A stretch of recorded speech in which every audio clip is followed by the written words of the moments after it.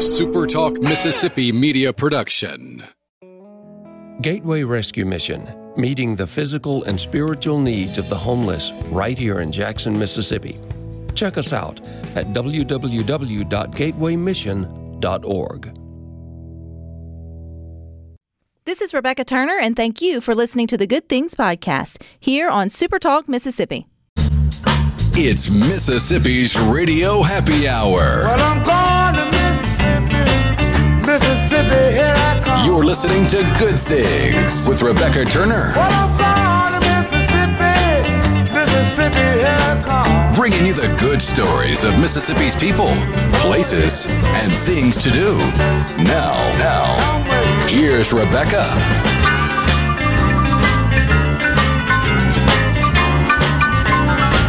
Good afternoon, Super Talk Mississippi. You are tuned into your Radio Happy Hour. That's the Good Things. I'm your host, Rebecca Turner. Now, don't forget, you can listen to Good Things. We are streaming live over at supertalk.fm. We're also streaming from the Supertalk Mississippi app. And, of course, you can always find us on your local Supertalk Mississippi radio station. You can watch us, too. We are on your computer or your mobile device. Just head on over to supertalktv.com. And today, I just wanted to start it off with offering our continued prayers and thoughts for Coach Leach, his family, and, of course, his medical team. I know today's been a whirlwind for many of you who are in the Bulldog family, as well as just, Team Mississippi. Just know that Sports Talk Mississippi, which is coming up next at 3, they're going to have the latest, most accurate information for you. And if anything official changes, just know, of course, Rhino and I will keep you updated. But with that, I want to get to our guest who's joining us. I know he's an MSU Bulldog at heart, Mr. Gary Bachman. He's a horticulturist, an urban farmer, and a homesteader, but he's got something else cooking in his oven today. But hey, Gary.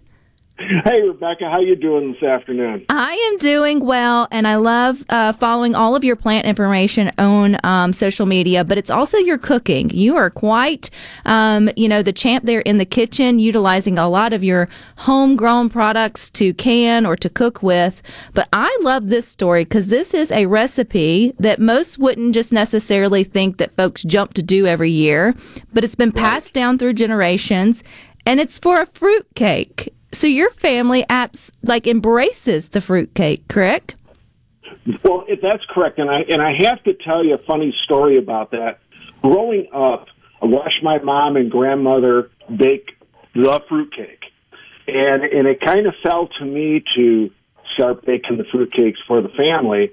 And I was talking to my mom several years ago about, I wrote one of my Southern Gardening columns about kind of Christmas traditions and how I baked our family fruitcake recipe. And she corrected me and said, well, it's really not our family recipe. It came from the Wesson Oil Cookbook from 1955. It's a tried and true recipe, but hey, kudos to Mom for sharing her secrets. But it's something absolutely, yeah. The Bachman family obviously has had as a tradition where so many, turn their nose up to fruitcakes. It seems like you guys have sort of embraced it. Do you think it just gets a bad rap for the sake of being the black sheep of the dessert table during the holidays? Oh, I think so. And I think it gets that because people will go out and buy a commercially produced fruitcake that was probably baked in the summertime, getting ready for the holiday season. And there's no comparison to a fruitcake that you spend, and it takes a little bit of time to do this, but you spend an afternoon baking a fruitcake versus off the store shelf, and you can kind of understand why people turn their noses up to the commercial. People really should learn how to bake their own fruitcakes. I mean, it's a lot of fun and it's delicious. So what's the process? You don't obviously have to walk us through every single step, but What would someone be surprised to know of the effort that goes into a homemade fruitcake? Well, you have to start early. You just can't go out December 1st and get supplies because you need the candied cherries and pineapple and the citron would start showing up in end of September, but by now it's all gone off the shelves. So if you wait too long, you're not going to bake it. And a lot of it is just waiting. It takes 3 hours cooking low and slow in the oven. Once you have the batter and everything put together, then that's the longest period of time. But during that 3 hours, the house smells wonderful.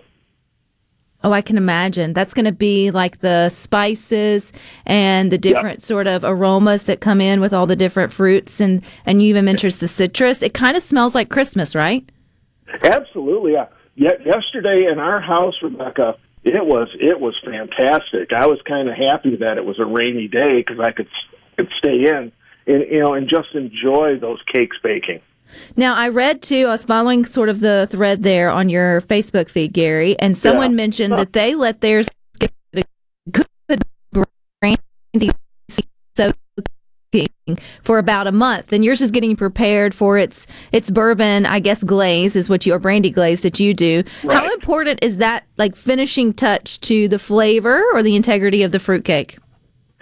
You want to know something? It really doesn't make a difference. In the past, I've used kind of the maple-flavored bourbon, and maybe if I've baked them around Thanksgiving time, and soak them and brush them with that lovingly over several weeks. This batch yesterday got a brown sugar and bourbon glaze on top of it. We're going to wrap them up, stick them in the fridge, and, probably end of the week start mailing them out to family members. How many fruitcakes will you mail during a holiday season, or will you gift, should I say, Gary? Well, last year I made 24 of these fruitcakes, and just to let you know how big they are, it's regular loaf pan, but they weigh 3 pounds apiece. I did 24 last year. This year I'm only doing 8. So the family members that do get some fruitcake, they'll know that they're the special ones. So if someone's listening, they're like, okay, I'm looking to bake a different dessert. I'm looking, to do something different. I mean, what would be in your encouragement to say, hey, let's resurrect the fruitcake. Let's give it give it back its place on the holiday table and make them from scratch and, give them a chance again. I think that's a wonderful idea. And, if it's probably the best encouragement is, if people just visit my Facebook page and see the pictures of those cakes that came out yesterday, they will want to bake fruitcakes next year for their families. Would the Bachman family feel like the holidays without a fruitcake? No, it really doesn't. Through the years, we've had fruitcakes and we've had special cream cheese cookies and sour cream cookies. The cookies have fallen by the wayside. There's just a lot of work to do that. But I felt it was important to keep the fruitcake tradition going. So that's my mission, is to do that. And hopefully I convince one of my daughters to pick up the baton when the time comes. Well, that's what I was going to ask, if you've sort of passed that down, because I know you're winding down and passing the baton in a lot of different of your professional areas. You were retiring, Gary. I didn't know it was possible. Believe me, it was it was a surprise to me. But this year, with my prostate cancer this year, it's kind of made me kind of look at things a little differently. And I have some other things that I want to do, Rebecca, and I want to do them on my time, on my schedule.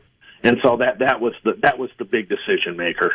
How long have you been dedicating your professional career to being a horticulturist, a farmer, there with Southern Gardening? How long's your career? 15 years at Mississippi State, 10 years at 2 other universities, and you go back, so we're looking, 35 years plus as, working in the field of horticulture. But that's one of those careers, Gary, you can't get away from. It's kind of like a lifestyle, no. Right? I mean, you just will stop showing up for work every day, but you'll keep doing the same things. Oh, absolutely. My yard now, Rebecca, is going to look like a botanical garden because I'm going to have time to actually do what needs to be done. I've always described, people will say, oh, your yard must look so great. And now, because I'm doing horticulture for everybody else, my yard looks like the shoemaker's kid who run around barefoot at times, And it's just, not enough time in the day, but I'm going to have that time now. And so, yeah, it's going to be great, I think. Oh, I think it will be too. I know you guys there at MSU are also wrapping up for kind of a retirement collection of your Southern Gardening. When will that start to air? I think the first week in January, there's going to be a special Southern Gardening column come out. We just shot the last Southern Gardening TV segment in Poplarville with all the poinsettias from our trials. Oh my gosh, they were just so gorgeous. And that's a special kind of looking back through the years of Southern Gardening and some of the fun things that we did with the TV. And, but besides that, I'm not sure. I think there may be some surprises, in folks' back pocket that they're going to pull out for this. I don't know, but we'll just see and enjoy. I would say after 15 years, you probably got a few blooper reels or two in there. But you mentioned poinsettias, Gary. Can you stick with us? It's National Poinsettia Day, if I can say it correctly. We want to keep ours healthy and well. So we got more with Gary coming up next.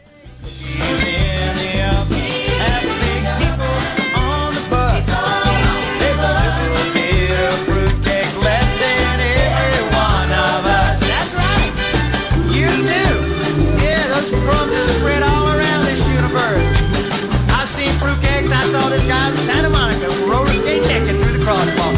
Down in New Orleans, in the French market, there are fruitcakes like you cannot believe. New York, forget it, Fruitcake City. Down Island, we got fruitcakes. Spread them crumbs around, that's right, we want them around. Keep baking, baby, keep baking.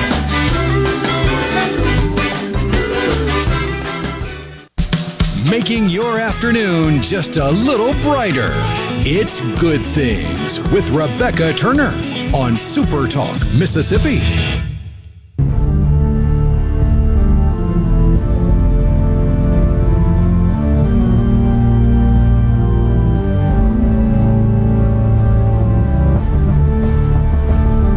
Don't forget you can watch Good Things. We're on computer, your mobile device. Just head on over to supertalktv.com and you will see us and Gary Bachman, horticulturist, urban farmer, homesteader, and hopefully he'll keep our poinsettias alive. Am I saying those correctly? Why is that such a hard word to say, Gary? Poinsettias. Yeah, I can't say it. I think it's just that OI combination. I say poinsettia a lot of times, poinsettias. I mean, you want to know something? It doesn't matter how you say it, Rebecca, as long as you go out and buy some and have some for the holidays. What makes them so special for this time of year? Why are they the perfect plant for your home, your office, or whatever it may be during the holiday months? Well, it's a lot of it has to do with their where they evolved. They evolved in Mexico. And it's interesting in Spanish, and I'm going to butcher this, but they're called Flores de la Nochebuena, or flowers of the Holy Night, where they naturally color up around Christmas time.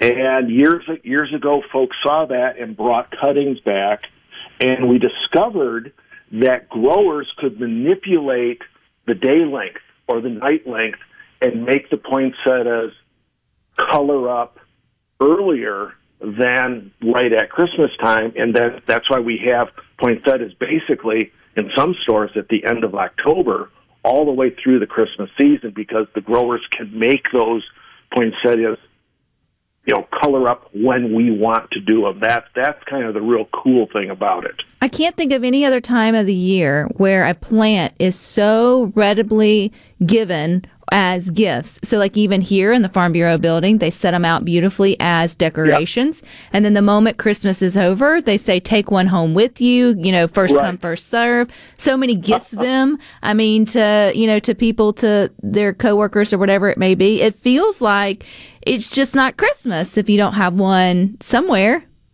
Right. And I'll tell you something interesting. At Mississippi State, we're doing marketing work with poinsettias because they're not just red. There's whites and there's pinks, but there's also oranges and yellows and different variegated poinsettias, which we're thinking that if we could have yellow poinsettias like at end of September, wouldn't that be a great autumn plant to go to go along with the flowering mums that everybody associates with fall. And it's just amazing what we can do in a gorgeous plant, and they're actually easy to take care of too. So that was my next thing, because I think that's also one reason why they're popular is the fact that they're hard to kill, because we're all busy during this time of year. Who's got time to remember to water a plant?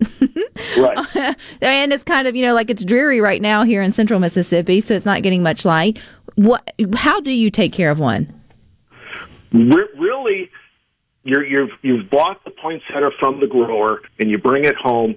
The worst thing that you can do is to overwater that plant.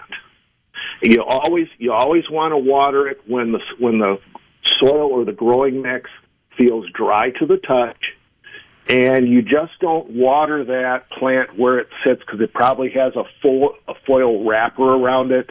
You always take the pot out of that wrapper, set it in the sink, and water just the pot, the mix in the pot. Don't water the leaves on the plant, and then allow that pot to drain, and then go set it back out. Put the wrapper on it and set it back out where it was. Poinsettias do not like wet feet, and they will get root diseases at a snap of a finger if they're overwatered. So overwatering is the worst thing that we can do. Well, that's good to know. I've also heard that, are they poisonous to our pets, or is that kind of a myth, or is there any truth to that? That is, oh my gosh, that is something that, it's an urban legend that just continues and will not go away. Back in the mid-'80s at Ohio State University, my alma mater, Go Bucks, they actually did the research on that and proved that poinsettias are not poisonous to our pets. In fact, it would take a cat or a dog to eat their body weight in poinsettia leaves before they would really get sick. They'll have some tummy distress if they chew on a couple of leaves, but they don't taste very good. One of the things my advisor at Ohio State had us do was kind of taste the sap, and it is pretty disgusting. And so it's disgusting for our pets too. The worst thing that really can happen is us, the pet owner, from handling the poinsettias could get some contact dermatitis from the latex, that white sap that's in the poinsettia. So always want to wash your hands when you after you've handled the plant. But the poinsettia is not going to kill your dog or your cat. Can you grow them in Mississippi outside? I know they're kind of an indoor plant, but I was just sitting here thinking, Gary, is it one that we do in a greenhouse and then we bring them in and enjoy them indoors during this time of year? Can you have a flower bed full of them? Probably not, but can you grow them in Mississippi? Oh, absolutely. Yeah. If you get a nice poinsettia, take care of it during the cool months, and once it gets typically night temperatures above 55 consistently, then we can put them outside. We can put it in the ground. We can grow it in pots out on the back porch. A lot of folks do that thinking they're going to make the poinsettia color up again. It's really hard for the homeowner to do it because it just takes a split second of light, and it throws the clock all off on the plants. But they make a great summer plant. They're really gorgeous. And my advice is, next holiday season, if you want that pretty plant, just go to the grower, let them do what they do and do the growing for you, and all you have to do is enjoy the fruits of their labor during the holidays. Is there any other plant that's maybe doesn't get the recognition it needs during this time of year? Maybe if you're looking to gift something different or put something different in your home this holiday season other than a poinsettia, which one do you do? Well, there's Christmas cactuses, of course. One thing that was kind of fun that I've noticed, rosemary plants that are trimmed up like little Christmas trees. Those are fun. And one that I've always thought would be really neat, but it really hasn't gained traction, are ornamental peppers. We see these in our gardens a lot, and some of them look like Christmas trees, all decorated with the colorful fruit. I really think that somebody should grow these specifically for the holiday season, and that would be a unique holiday plant. And that's, to tell you the truth, that's something the homeowner could do if they're really industrious. That would be a fun project. That'd like a 3 or 4 month project to do that, but it would be fun. It would be fun and be beautiful. You're always full of such good information. And even though you are retiring, you've put out a wealth of information through your own books and such. Remind us, I mean, Christmas is just around the corner. If we've got that gardener or lover in our life, how can we gift them the book of Gary Bachman? Oh, the book of Gary Bachman, really, for an autographed copy, all they have to do is send me an email.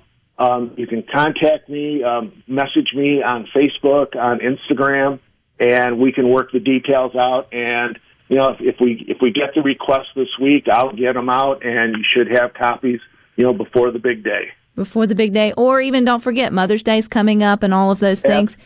Do you actually think you're going to be able to retire? Do you actually think that you're going to wake up whatever the next day is and just drink coffee and be retired?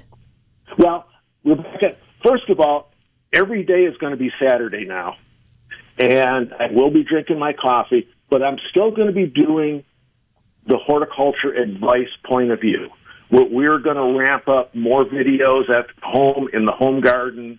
We're going to start doing some more web presence. I'm going to be writing more for, geared towards the homeowner. We're working out some deals with some of the seed producers and the gardening supply companies to promote their products. So I'm not just going to be in the rocking chair. There's no doubt about that, because I don't want to do that.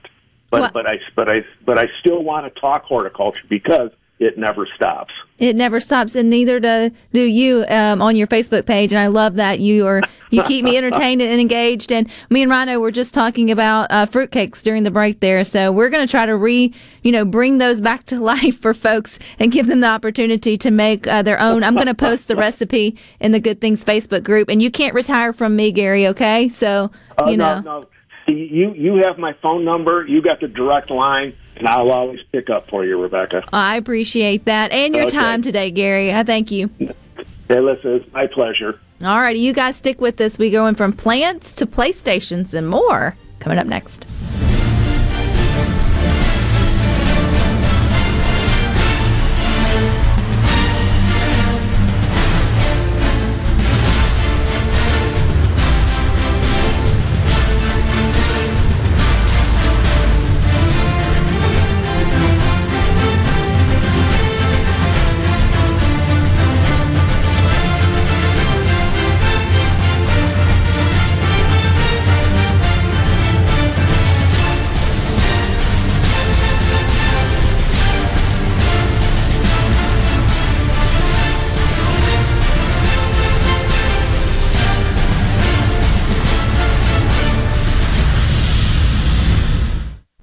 Rebecca Turner. She looks healthy and sane. Good Things with Rebecca Turner continues on Super Talk Mississippi.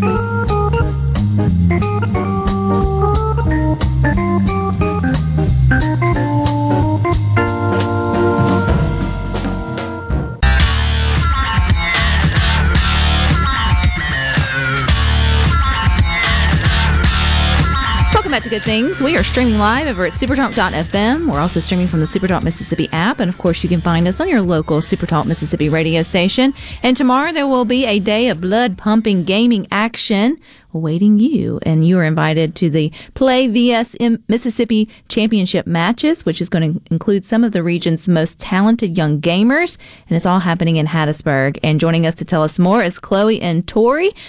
Hey girls. Hi, thanks for having us on. We're excited to share more about the championships and the playoffs. Yeah, I love this, and I love talking about it every time because it's something new and exciting that's coming to not only high schools but universities, and it's opportunities for young kids to take what parents once thought was just time-sucking, activities, which is playing games, and putting it to good use. So how do you guys describe Play VS, or how do you describe esports when someone asks you, well, what is it? Sure. So it's pronounced Play Versus, and we consider esports anything that's a digital game that you can get involved with competitively. At the high school level, this focuses on games like Super Smash Bros. Or Rocket League that are fun for different groups but can also be played individually. We have lots of kids across the state that are involved in dozens of different teams, and they'll play against one another, and they also compete in a national championship. Because it's digital, it's very easy to organize these and connect people virtually, and was able to be done through the pandemic as well. Do you think that really helped kind of spark the interest in getting on the games and making it more official and sort of moving, I guess, the speed of the interest in esports forward, or was that already brooming and it wouldn't have really mattered? It's definitely benefited, but it absolutely had already had a lot of interest beforehand. Setting up these leagues through Play Versus has given schools and kids the opportunity to set aside time and space and computers so that they can all participate and feel involved in extracurriculars where they might not have usually been interested in. So if a kid comes home and says, "Hey, Mom, I want to get on one of the leagues for gaming," I mean, what sort of questions do you normally get from parents in terms of, is this good for, their health to sit there and play it all the time? How does the structures of the competition work out? I'm just thinking from a mom's perspective, I would say, "Little Johnny, this sounds too good to be true. You're pulling my chain here on playing video games for competition." The biggest concern or question is making sure that it's done in a supervised environment. And that's another great benefit of these leagues through Play Versus, is that there's always a supervisor, most likely a teacher, that's familiar with these types of video games. And they also put a limit on how much time that the students are actually engaging in video games. These after-school practices also include sometimes physical warm-ups, conversations with coaches, and making sure that their school and their grades are coming first, and that this is a fun added bonus. So the concern from parents is usually about time, and that's one of the things that coaches focus on a lot. Oh, I love that. Well, that would also be with, I guess, any sport or recreation. There needs to be a balance in how much time you give that versus the other things in life. So that's pretty cool. Okay, let's talk about the coaches. Where are they coming from? Like, are they within the school system that also just have an interest in the gaming, or are they also gamers themselves who've kind of worked their way, into the competition world, or how does that work? Most coaches are either part of the teaching faculty or administrative faculty, but also have an interest in gaming themselves. I would say that maybe half and half are gamers in their own right, or became interested after they saw how many students were interested. We also have noticed that schools are hiring, both schools and universities are hiring coaches who are experienced with esports, because the programs are developing so much and growing at such a rate that they do want to have people that understand it on board. So let's talk about tomorrow. It's an exciting day for Playverse, and with the Mississippi Championship matches down in Hattiesburg. Why was Hattiesburg selected, or do you always kind of go to the hub city? It's usually based on availability and other factors like that with the school administrators, but we always want to have it somewhere central so that in the event people want to come and watch, or, the other students at the schools want to come rally around, that it's somewhere easily accessible for as many people as possible. So how many teams will be there tomorrow?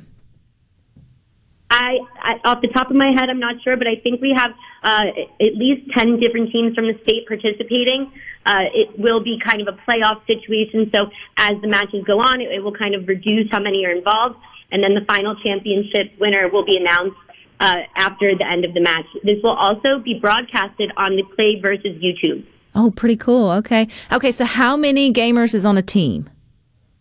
The teams range. One of the great things about Play Versus is we have a no-cut kind of policy. As long as the school has the space for the students, as many players as they want can join. So it varies a lot from school to school. And is this one where it's mixed gendered? You've got girls and boys, or they have set their own separate teams, or can they all just, whoever's the best at like Mario Smash is good? Yep, it's co-ed, and they base it on whoever's the best at different game titles. So, for example, some students would want to play Super Smash, and some students would rather play Rocket League. There's a really great variety of games through Play Versus, so people have the opportunity to play whatever they're best at. You mentioned the space for a school to sort of embrace this idea of esports. Would that include, obviously, I guess, the gaming equipment, computers or TVs or something like that for them to be able to practice together on campus? Is that kind of what's required? Yes, and many schools already have the computer labs and equipment available. Most games are played on PC, but Play Versus also works with schools to do giveaways of the Nintendo Switch so that students can take it home and practice at home. Pretty cool. All right. Tomorrow's a big day. You mentioned that we can at least stream it or watch it if we can't be there to kind of see it for for our own eyes if we've never watched one of these matches. And how do we do that? On youtube.com/playvs. All righty. Well, good luck to everybody. I appreciate your time. And I don't know who to cheer for, but go team. Thank you. Thank you for having us. All right. See, there you go. You might as well, if you've got a gamer in your family, and let them embrace it. If they're really good at it, instead of fighting against it, then, sort of lean into it, get it a little bit more structured, find out if the school has these teams going on, and make it something positive. I mean, Rhino, we've talked about it a little bit here on Good Things, and over the years, you've kind of been the voice of like, hey, this is coming, this is growing. It's not going to be, what you think it is. It's got potential for kids. And when you start looking at scholarship opportunities and other kind of opportunity, it's out there. Oh, yeah. And it's growing. You would have done this as a kid, wouldn't you have? If it had been an option, I would have definitely given it a shot. I don't know if I would be nearly as good as some of these kids are, especially in games like Smash Bros. Or Rocket League, because I've played both of those games, and I've enjoyed both of those games. But to get to a competitive level in those games, it's insane, the kind of hand-eye coordination and fast twitch brain energy needed. And they're fun games, but they also have enough balance in the program of the game to where it can be competitive, just like everybody's playing on the same field when you're playing football. Everybody's on the same court when you're playing basketball. And in video games, you're worried about, well, is the computing power equal, or is that so that? No, the games are made balanced, and a lot of the companies focus on that balance so that it can be the basis for a competition. And then you have all these other competitions that student athletes can take part in and get access to scholarship money and ways to further their education. This is just another way to do that, because you can get scholarship money. You can go to the next level and do this in college and have your college paid for by being really good at these games. And why not? Like, if your kids are already sort of embracing it in such a, in sort of a positive way, and it feels like they're doing a good job, at least the leagues, at least the one we just spoke to, because I can understand the concerns for parents. They're choosing video games that aren't controversial. They're not the, your slasher games or your right. I mean, games. Rocket League, there are some cars that you might recognize. Like, I think there's a Ford F-150 in there, and there's the Batmobile in there. But a lot of these cars are just kind of made up by the creators of these games. But then they strap rockets on them, and you put them in this big arena, and they're playing soccer with cars. And then you take it the next step, and it's like, again, I've said this so many times here, but I mean it. It's like, if your kids are really interested into it, lean in it, then get them interested in how is that game created. Then what's going into this? Let me tell you something. There's the money. So, I mean, now you're talking about coding, and now you're talking about computer science, and now you're talking about all of these things. And so instead of blocking them from something that can be positive, I mean, I get monitoring which games they do. That's just parenting 101. But, okay, like, you obviously, this brings you joy.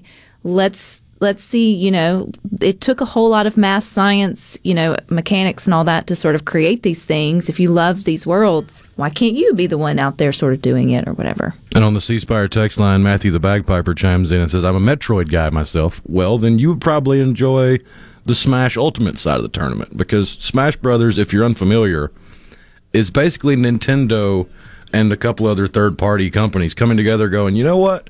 We've got this whole catalog of characters, from Mario to Samus from Metroid to Ice Climbers to Mr. Game & Watch, if you remember the little handheld black and white thing that beep, beep, beep.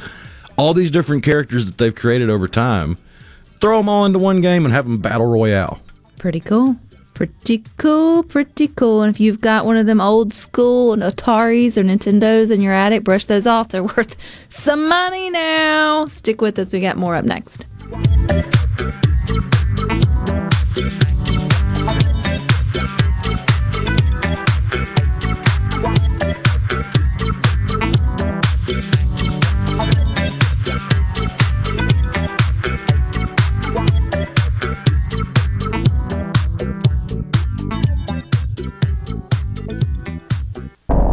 Beat. positive, and stories that make you smile. This is Good Things with Rebecca Turner on SuperTalk Mississippi, the SuperTalk app, and at supertalk.fm.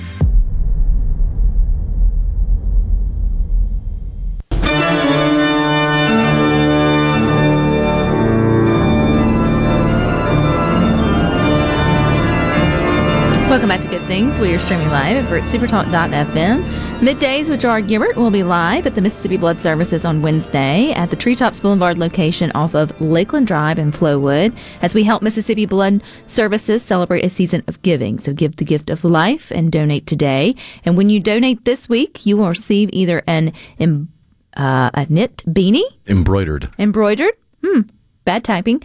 Or campfire mug while supplies last. Embossed, I think is the word that I was supposed to say, but embroidered, embossed. I'm just, It's a beanie. It's a beanie weenie. I mean, I'm not against beanies. I have a few of them, but I would be going for the campfire mug. I go for the campfire mug. That's my favorite type of mug. And well, you've got a good set of hair on your head. You don't necessarily need the beanie.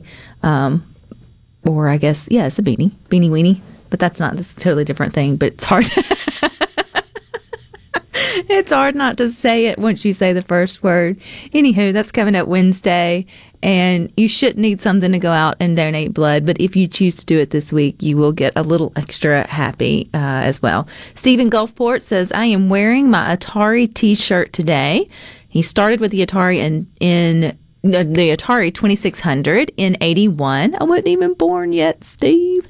And I'm still gaming today at 53. So it's definitely an activity that can expand your lifespan. Okay, Steve, if you're listening, so how did you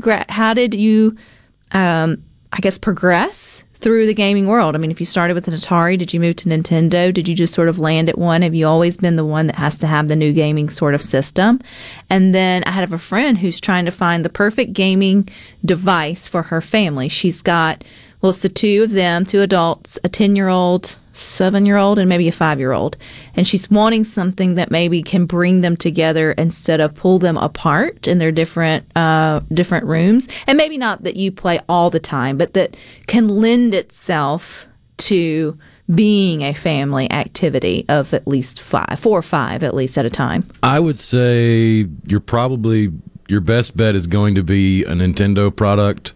The Switch is probably the newest iteration of what would be great for that, because the kids can take the Switch with them if they want to play something that's single player, or you can dock it in the little thing and you basically pass out the little controllers that are built into the side, and you can play multiplayer games on the screen or on the big screen.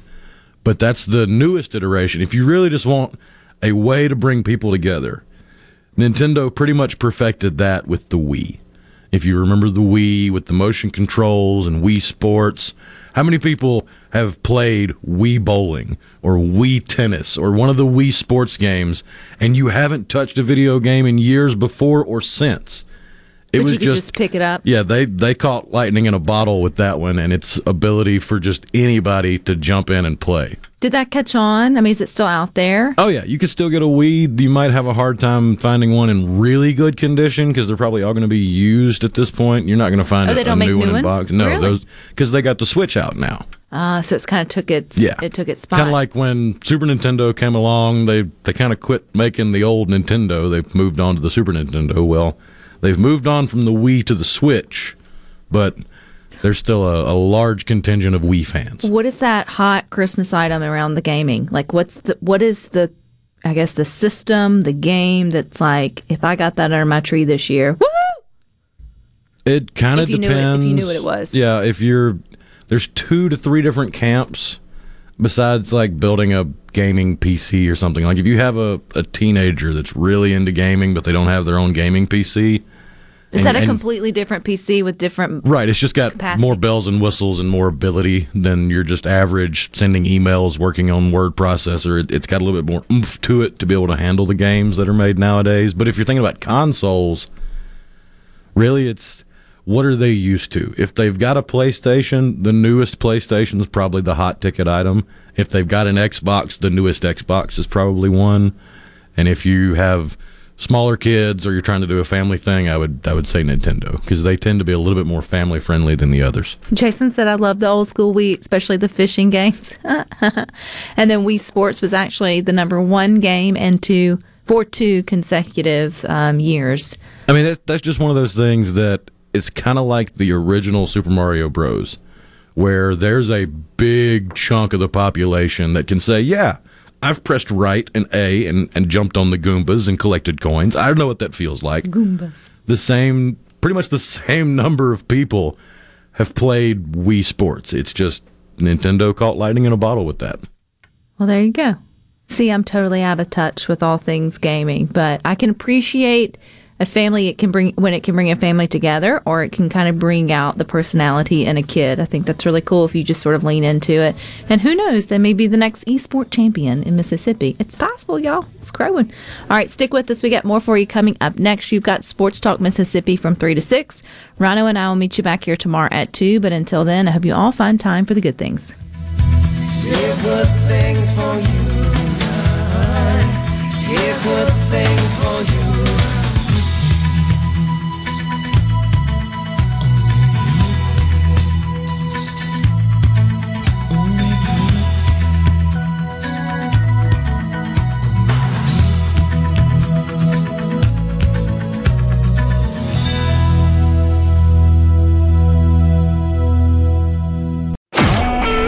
SuperTalk Mississippi Media Production.